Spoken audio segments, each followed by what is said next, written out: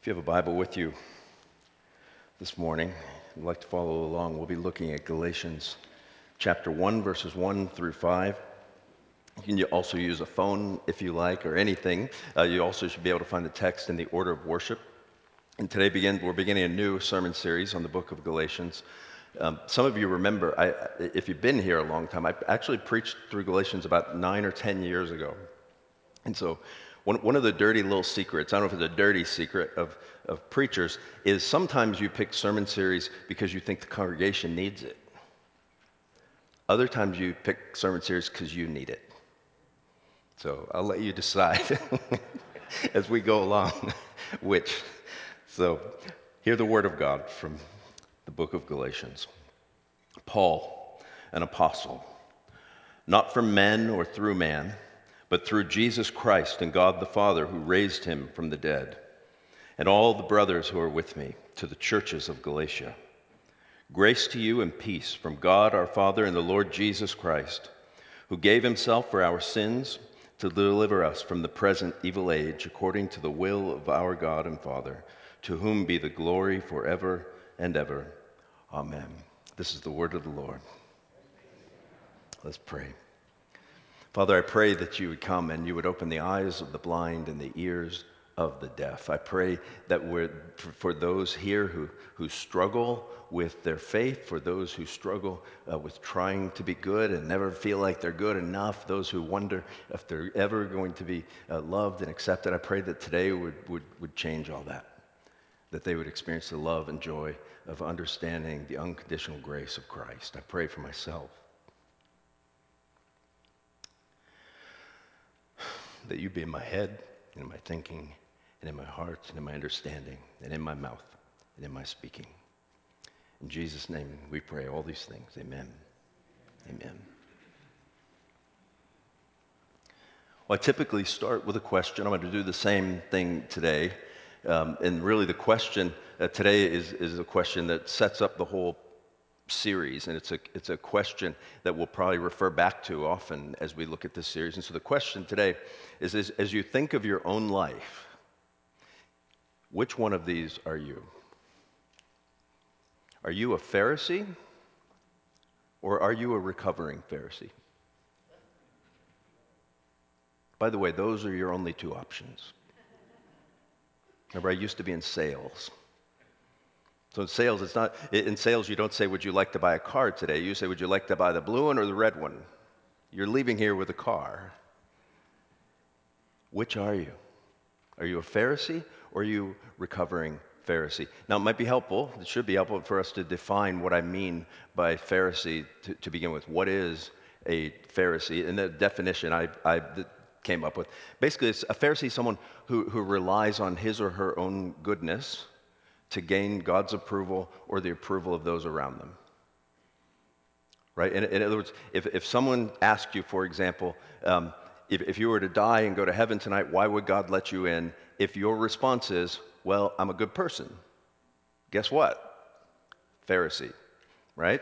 So Pharisees believe that their own righteousness is what matters and their own righteousness is what counts. And so they live their lives trying to make sure that other people see that and live their lives in order that God would see that. Also, Pharisees tend to be smug. Remember the classic example of Pharisaism in the New Testament is in Luke chapter 18. Hear this in verse 9 of chapter 18. Jesus told this parable to some who trusted in themselves that they were righteous and treated others with contempt. Two men went up into the temple to pray, one a Pharisee and the other a tax collector. The Pharisee, standing by himself, prayed thus, God, I thank you that I'm not like other men, extortioners, unjust, adulterers, or even like this tax collector. I fast twice a week, I give tithes of all I get, but the tax collector, standing far off, would not even lift his eyes to heaven, but beat his breast, saying, God, be merciful to me, a sinner. He says, I tell you that this man went down to his house justified rather than the other. For everyone who exalts himself will be humbled, and the one who humbles himself will be exalted. Right? You know you're a Pharisee if you think you're better than other people. Like in any context. I remember in seminary, one of my professors was a man named Roger Nicole. He was from France, and he had the thickest accent I've ever heard of someone from France. You would almost think he made it up. And I remember one day he said, I made this statement that I hate Pharisees. Well, I hate Pharisees. And he very calmly said, "My brother, you have just out-Pharisee the Pharisee." What did he mean? Right? I think I'm better than people who think they're better than me. Guess what? That makes me a Pharisee. Right? So Pharisees can be smug. Pharisees can be self-righteous. Pharisees are fence builders. Right? What do I mean by that? You know, Judy and I moved to Seattle in 1997 to plant a church. And in the process, we right across the street from our house was a church that happened to meet on Saturdays, which means it would be open on Sundays if we would be able to rent it from them. And I, of course, went over to try and schmooze them, and they said, "No way, ever. Is anyone ever going to rent our church?" God made some miraculous things happen. So that plus my schmoozing, they said, "You can use the church." And I said, "Great, where do you brew coffee?" And they said, and I said, "Like, is there not a kitchen? If we want to put coffee during like services, where do we do that?" And they're like, "No, you can't have coffee in this church." And I said, "What do you mean?" And they said, caffeine is a sin. And I said, "Well, Presbyterians, not so much." And as we negotiated back and forth, and with an incredible amount of schmoozing, they finally said, "Okay, you can bring coffee in from the outside, but you can't brew it here because we don't want to be implicated in the sin of coffee brewing." Now, really, they didn't want to be implicated. And to them, if you think drinking caffeine is a sin, that's actually okay. That's between you and God. But when you say, "We don't want to brew it here because brewing here might lead to smelling it, and smelling it might lead to drinking it, when drinking it is actually the sin, let's just build a fence around it." Right? So Pharisees build fences. And you could be a Pharisee even if no one else knows. Even if it doesn't affect. I told this story to to our music people this week, to Kim and Matt, and Kim's like, "You can't tell that story in church." Which, of course, to me, that's like, "Here, hold my beer, watch."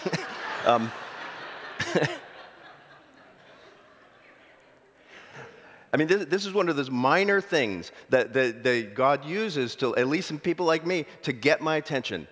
So for several years, I was getting sick quite a bit.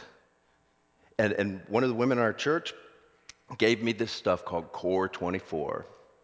What it is it's 24-hour hand sanitizer, right? It's like pss, pss, pss, wearing gloves practically.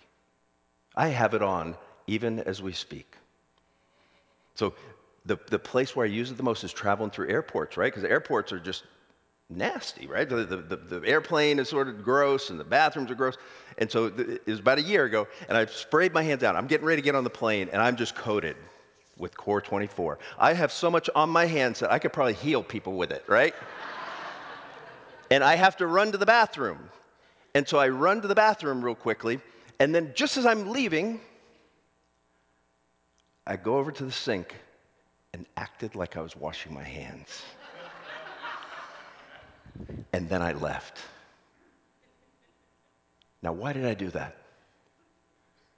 Not because I thought my hands were not sterile. I did it because I didn't want the other people around to think I was nasty. I was worried that people who I would never see again in my life would be judging me because they thought I was, dirty or something. And so I went over and I acted like I was washing my hands. And in that moment, it hit me that that's exactly what the Pharisees did. They acted like they were washing their hands so people would think they were clean and everyone around them would think they were okay, but inside they were dead. Dead, dead, dead. So the question is, are you a Pharisee or are you a recovering Pharisee? A Pharisee just goes through life like that until you die a miserable person, ultimately. A recovering Pharisee realizes over and over and over that it is not my own works, my own righteousness, my own goodness, what other people think about me, but it is what Jesus has done for me. It is Jesus' righteousness, Jesus' goodness, and what Jesus thinks of me, not other people. That's what's going on in the book of Galatians. The whole book of Galatians was written because there was a problem with that. Right, the Apostle Paul had written, he had planted these churches in Galatia, which is somewhere in middle of Turkey, modern day Turkey. And, the Apostle Paul planted these churches on the basis of his gospel, which is that salvation is by grace alone, through faith alone, not by works of the law. And then Paul went on to plant other churches, and while he was gone, some individuals came to that church called Judaizers, and basically said, so Paul's gospel that he preached to the Galatians to start the churches was, get this, church, Jesus plus nothing is everything, right? If you trust Jesus, you get everything that you ever need. And some people came behind him and said, hey, Paul, that's cool. We have to trust Jesus. Everyone knows that. But really, if you want to be sure of your salvation, you need to add something. So they would say Jesus plus circumcision, or Jesus plus works of the law, Jesus plus anything else. And Paul has heard that. The news has come to him that someone has come behind him, and instead of teaching the church Jesus plus nothing equals everything, they're starting to teach Jesus plus something. And he has to address that. And if you want to know how serious this problem is, how it gets to the heart of what Christians call the gospel, this is the only letter that Paul ever wrote in which he does not say one way or the other in his opening address, I thank God for you. Paul writes churches that are crazy, right? Think about the Corinthians. The Corinthians had every imaginable problem in the world. They had lawsuits, they had church conflict, they were fighting over worship, they had people who were sleeping with their in-laws, they had all these crazy things going on, and Paul opens the letter by saying what? I thank God for you. Because what's happening in Corinth is the gospel is going into this really crazy place, and it's changing people, and Paul comes behind and says, that's not a good idea to do that. If the gospel's true, we don't do this. He's shoring them up in the context of the gospel. But in Galatia, they've basically taken the gospel and thrown it out the window. And you've probably heard me say this before. What's interesting is most churches, the goal is to look like Galatia. The goal of most churches is to look like Galatia. What do I mean by that? Well, the goal of most churches is that there would be nothing, no messes, no conflict. Everyone would get along, and everyone would act like they like each other. And as long as we do that, this is a great church. And if you read the New Testament, the great churches are the ones that are completely messed up. But the gospel is at the center of them. That's the problem in Galatia. Paul said, he doesn't say, doesn't say, I thank God for you. He sort of jumps right in. And so we're going to look at two things this morning that are going to inform the whole book. Basically, the book revolves around two big questions. Where does Paul have the authority to say the things that he's going to say? Paul says some really harsh things in this letter to the Pharisees, to the Judaizers. So what basis does he have authority? And on the other hand, what is his gospel? Or another way to look at it is Paul is going to come at Pharisees very hard and confrontationally, and he is going to come at recovering Pharisees very graciously and mercifully. In other words, he wants those of us who are recovering Pharisees to be free in the gospel, not to be bound up by works of the law, not to wonder whether or not Jesus loves us. So we're going to look at two things. We're going to look at Paul's authority. We're going to look at Paul's gospel this morning. So notice what he says in verse 1. He says, Paul, an apostle, not from men nor through man, but through Jesus Christ and God the Father, who raised him from the dead. To all the brothers who are with me, to the churches of Galatia. So why does Paul open the way he does? So first of all, he says Paul, typical greeting in the ancient Near East, right? He said Paul, an apostle. He immediately is giving his credentials. And what is an apostle? I mean, the very shortest definition probably of an apostle in the New Testament is someone who saw the resurrected Jesus and someone who was commissioned by the resurrected Jesus. Now, if you remember, the Apostle Paul was not part of the original 12. In fact, he was sort of a Johnny-come-lately, some might say. And why would people attack his authority? Well, have you ever watched TV? Like, I just finished watching a detective show, and the whole season was basically about people trying to undermine the credibility of the detective. Now, why? Because if they undermine the credibility of the detective, no one's going to listen to his arguments. No one's going to believe him in court. Or if they undermine his credibility, all the people that went into jail before under his testimony will be released. We see that in politics all the time. Instead of dealing with people's arguments, what do people do? If you can undermine the character or the authority of the person speaking, what they're saying doesn't really matter. And so apparently some people are saying, who is he? So, oh yeah, he's the Apostle Paul, air quotes. I didn't see him. I didn't see him with Peter, James, and John walking around. I didn't see him going out with the 70. I didn't see him do anything. In fact, he's the guy who went around killing Christians. So you're telling us that when we tell you Jesus plus something is the way it should be, that you're going to actually listen to this other guy who used to kill Christians. That's the guy you're going to listen to.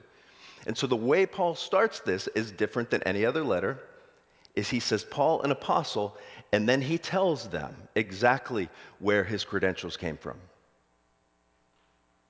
All right? So Paul, an apostle, not from man nor through man, but through Jesus Christ and God the Father, who raised him from the dead. You know, Paul gives his whole gospel in this short passage that we have, and he sort of goes backwards, it looks like, because he talks about Jesus being raised from the dead, and then he works his way back to him dying for our sins. Well, why connect resurrection here? Is because Paul wants to remind them that he did have an encounter with the resurrected Jesus.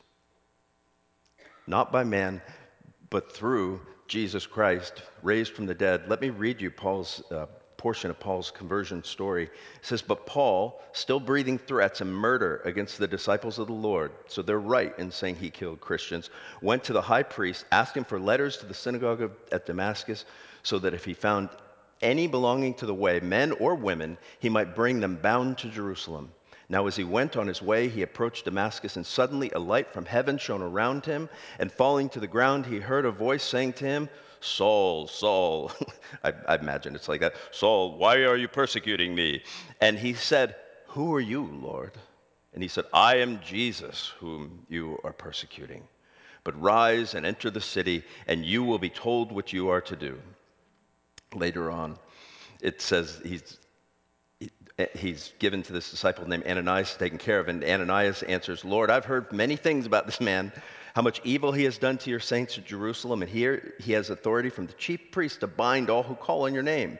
But the Lord said to him, go, for he is a chosen instrument of mine to carry my name before the Gentiles and kings of the children of Israel, for I will show him how much he must suffer for my name's sake. So remember the two criteria. Witness the Lord, witness the resurrected Jesus, check. Direct commission from Jesus, check. Not from man, but through God and the Lord Jesus. So Paul has been given this. Now, one side note, I always ask people this. As you read through Paul's conversion story, let me ask you this. At what point did Paul choose Jesus?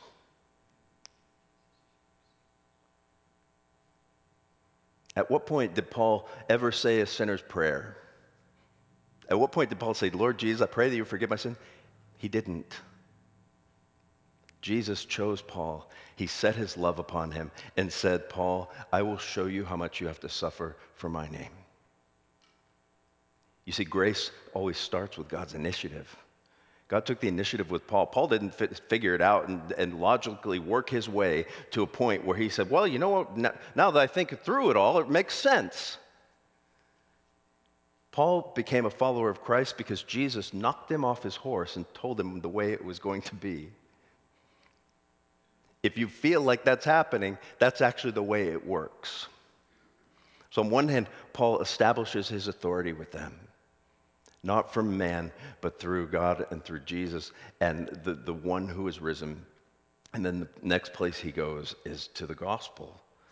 Notice what he says. He says, verse 3, grace and peace from God our Father and the Lord Jesus Christ, who gave himself for our sins to deliver us from the present evil age, according to the will of our God and Father, to whom be glory forever and ever.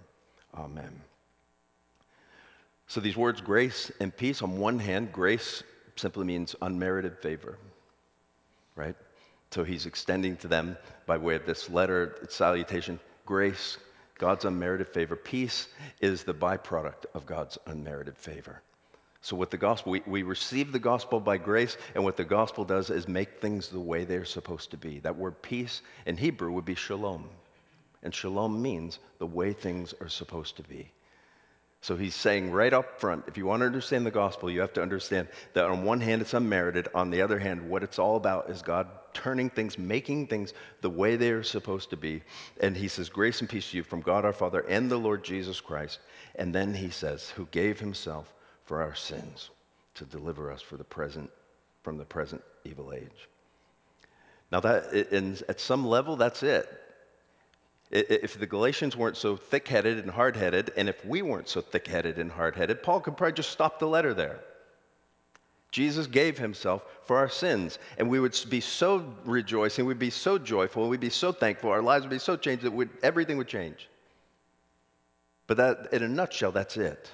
Jesus gave himself for our sins. Now, it's important to keep in mind, especially in the context of Galatians, when we think of sins, typically we think of badness. That Jesus gave himself for all the bad things that I've ever done. That's true. But also, especially in this book, Jesus not only gave himself for all the bad things you've ever done, he also gave himself for all the good things you've ever done to try and earn favor before God and before men. Right, C.S. Lewis writes quite a bit about the fact that our biggest problem isn't our badness. If you're a bad person, you actually know it. And you realize, I probably shouldn't be robbing banks or whatever your thing is. If you're a good person, isn't it a lot harder to think that you're a bad person because you think you're a good person? And Lewis would say our biggest problem isn't our badness, but our damnable good works. Because we think somehow that is earning favor with God. And what the gospel says, what we're going to learn from the Apostle Paul, is nothing could be further from the truth. If you are relying on anything but the shed blood of Jesus for the forgiveness of your sins, you are relying on the wrong thing. So the gospel is not just that Jesus gave himself for our sins. Did you notice he says to deliver us from this present evil age? Now, is he saying to deliver us out of the world? I don't think so, because in Corinth he says if we weren't going to be around sinners, we would have to leave the world. So what does he mean here? I think it has more to do with this whole idea of eternal life. Remember back in John chapter 3, there was a Pharisee named Nicodemus. And Nicodemus was the best example that Israel had to offer. He was a teacher of the law. He was blameless. By all outward appearances, he was a great guy. He was a good guy. He was respected. He comes to Jesus at night, and before he can even ask Jesus a question, he says, Nicodemus, you must be born again. Huh? You must be born from above. In other words, all of your goodness, all the things that you've accrued your whole life to earn favor with God, count for nothing. The Spirit must come and give you a new heart. He must open your eyes. And remember, and right after that, it says, for God so loved the world, that he gave his only begotten Son, that whoever believes in him would have eternal life. Now, eternal life doesn't mean only just life that never ends. In Greek, that phrase eternal life is aione zoe, which means life of the age to come, literally. And so what Jesus is saying, John is saying in chapter 3, whoever trusts in Jesus actually gets the life of the age to come now. The life of the age to come, love, joy, peace, patience, all the things that you long for actually begin now. They begin when we trust Jesus. They begin imperfectly. They take a long time to take root, but they begin now. In other words, for those who have trusted Jesus, you are delivered from being defined and under the authority of this present evil age, and you live according to a completely different age. You dwell in the age of the life to come. And the last thing Paul says here, did you notice how he ends this? He says, to whom be the glory? He says, all this happens according to the will of our God and Father, to whom be the glory forever and ever. Amen. So did you notice what Paul didn't say in any of this so far? He didn't one time mention works of the law. He didn't mention one time be good. He never says be good. What he says is that the God has done everything. That in the gospel, it is all about grace. It is all about God doing 100% of the work. It's all about God initiating with you. It's all about the Son doing 100% of the work for you. It's even about the Holy Spirit giving you faith. Everything that we have in the gospel is given to God and is given from God, and because of that, God gets 100% of the credit, or in Paul's language, glory. We don't get the glory for having saved ourselves. We don't get the glory for how good we are. We don't get the glory for how much we love Jesus. God gets all the glory for that. And I'll close with this. You know, I was at a security seminar for past 2 days. I'm doing my thesis project on church safety and security. And on one hand, it was incredibly interesting. I mean, on the other hand, it was quite a drag, right? Talking about shootings and bombings and stabbings for a weekend. But there was one speaker who was actually good. His material was good, but there's one thing that he kept saying that just sort of it grated me. And he kept saying, in the context of all of his talks, he said, "Ooh, I love Jesus. You have no idea how much I love Jesus." And I'd say, "Okay, good, cool, good." And he'd talk about some other stuff, and he'd say, at one point he said, "I am obsessed with Jesus. I love him so much. I love him more than any other thing in the world." And I sat there thinking, I don't. In other words, if you said, "Tommy, do you love Jesus like that guy?" And I'd say, not so much. I wish I did. Sometimes I love Jesus. Sometimes I don't. I don't think I'm ever obsessed with him. Mostly I'm obsessed with my own sin, my own self, the things that I want, my own selfishness. And if that's the case, if loving Jesus and being obsessed with Jesus is what it takes to get into heaven and have a relationship with him, I am sunk. Here's the good news of the gospel. That your love for Jesus is not the thing that saves you. Your obsession with Jesus is not the thing that saves you. The good news of the gospel is that Jesus loves you. The good news of the gospel is that Jesus is obsessed with you. That you and I, sometimes we love him, sometimes we don't, sometimes we believe, sometimes we don't, but what never changes is his loving obsession with you. He loves you more than anything. How do you know that? Because he laid down his life for your sins. Anything else is a waste of time. Think about that. Let me pray for us. Father, I pray this morning that you would just come and as we begin this series on Galatians, I pray that it would be a refreshing season of just being reinvigorated by the gospel of your free grace. In Christ's name we pray these things. Amen and amen.